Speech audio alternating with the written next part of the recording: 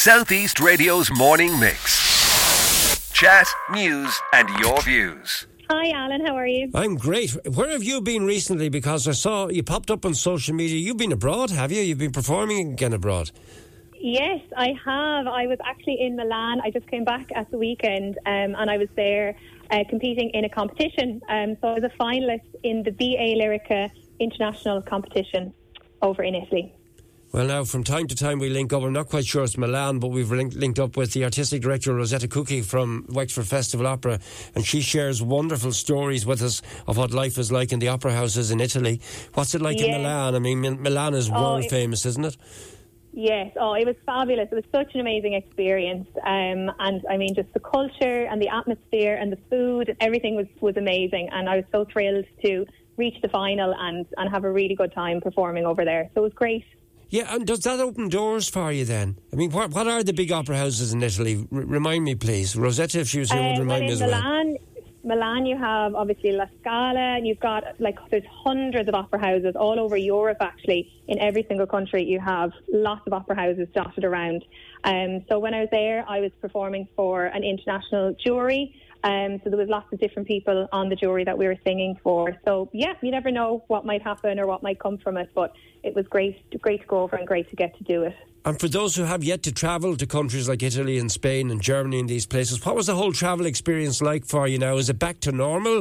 Do you still have to do antigen testing? What happens when you go into these countries? No, it was pretty much back to normal, yeah. I have travelled kind of during the pandemic when you have to do your tests and you have to have all the correct masks and all the paperwork. But when I was travelling last weekend, it was pretty much back to normal. So obviously we had our masks on the plane and you had to fill out a passenger locator form. But other than that, you just hop on and hop off. And it was great. Right, so is that life for you? Because I'm going to get on to the Blackwater Valley Opera Festival. Is that your life now, Kellyanne, this kind of globe-trotting experience of popping on a plane to Milan or heading over to London? Is that the way it works? What happens? Yes, well, yeah, that's the idea anyway. But obviously the last 2 years, just as I was kind of getting into that sort of rhythm, COVID happened and put a stop to it. So I'm so happy that things are starting to get back on track and that I can start, hopping on planes and travelling to where I need to be. Now let's get on to the main reason you and I are talking, which is the Blackwater Valley Opera Festival. It's returning for 7 days from the 31st of May to the 6th of June. Can you tell us about your role in the festival, please? Yes, so the headline opera for this year's festival is Orfeo e Giudice, which is an opera by Gluck. So I will be playing the role of Amor in that opera, which is the god of love. So it's a beautiful Baroque opera that will be directed by David Bulger and the fabulous conductor Peter Whelan. And then I'm also involved in one of the recitals. So there's lots of concerts and recitals that happen as part of the festival as well. So I'll be doing one called The French Connection in Salterbridge House in Cappoquin. And that's on the Friday, the 3rd of June. And that's a programme that explores the kind of parallels between Irish art song and French melodies. So I'll be joined by a wonderful tenor, Andrew Gavin, for that, and we'll be accompanied by Niall Kinsella on the piano. And is the ultimate dream for you to appear on stages like what you've talked about in Milan and maybe the Met in New York, or, I mean, the National Opera House and the Wexford Festival? Has that beckoned for you yet?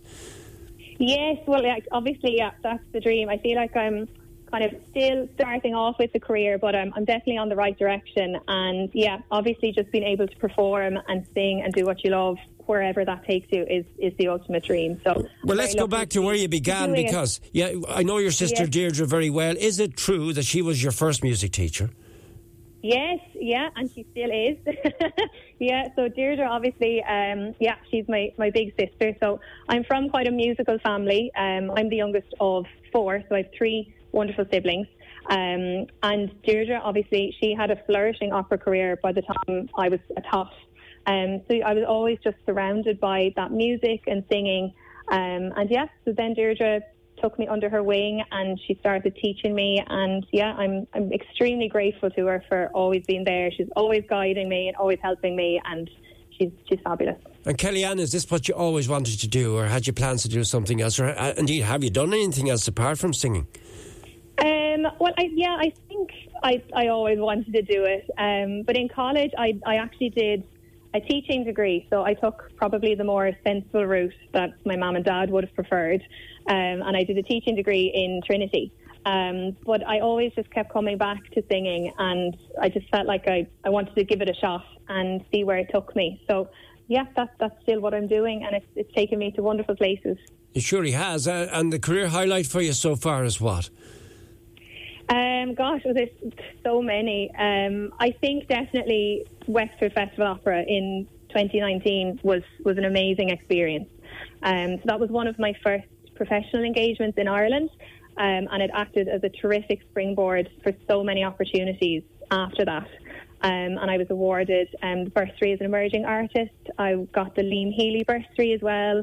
And I got to perform a lead role in one of the short works, and I was in the chorus of the main stage opera. So I think the highlight of that was the opening night, watching the fireworks from the dressing room, and then singing a Ron Naveen side stage before we went on was pretty special. Very emotional. Woman. Yeah, of course it is. Yeah, it was amazing. And I mean, you've looking at your CV, looking at the list of what you've achieved so far, it's already been an amazing career, and you've got so much more to look forward to. What would be your ultimate aim? What would be your ultimate accomplishment? There's lots to do. I think just to keep going as I am, and just continuing to be able to sing and to be able to perform and earn a living from that for as long as I can. I think that's the main aim. And obviously the Met Opera would be the absolute dream. So we'll see if I can get there at some stage soon. Fingers crossed. Yeah, and the inspirations, you're going to say Deirdre obviously inspired you. She taught you, so that's from a family background. But musically, yes. who are the sopranos that would have inspired you? Who are the performers from the tenors, from Domingo and Pavarotti yes. and Carreras and those? Who would be your favourite of those three, for example? I'd have to say Pavarotti. I think his voice is just glorious. I think he's fabulous, and there's so many good opera singers, and especially now we've so much more access to with Spotify and YouTube. You can see all of these wonderful people. In terms of sopranos, like I love Lisette Oropesa. She's a fabulous soprano.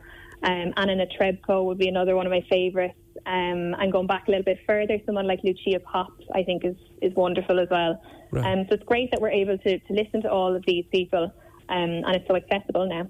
Well, now, before we round off today's show, we want to get back to the core topic, which is the Blackwater Valley Opera Festival. As I said, It's returning for 7 days from the 31st of May. You have an important role to play. So you have the airwaves, get the message out there.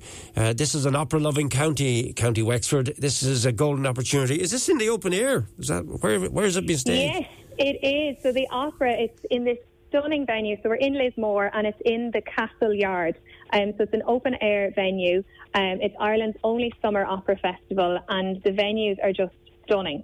And as well as the opera, then we have all the different concerts, recitals, outreach programs, and they take place in various venues around Waterford and Cork as well. So you've got cathedrals, castles, beautiful historic houses, Victorian bandstands, the lovely Castle Gardens. So it's really a feast for all the senses.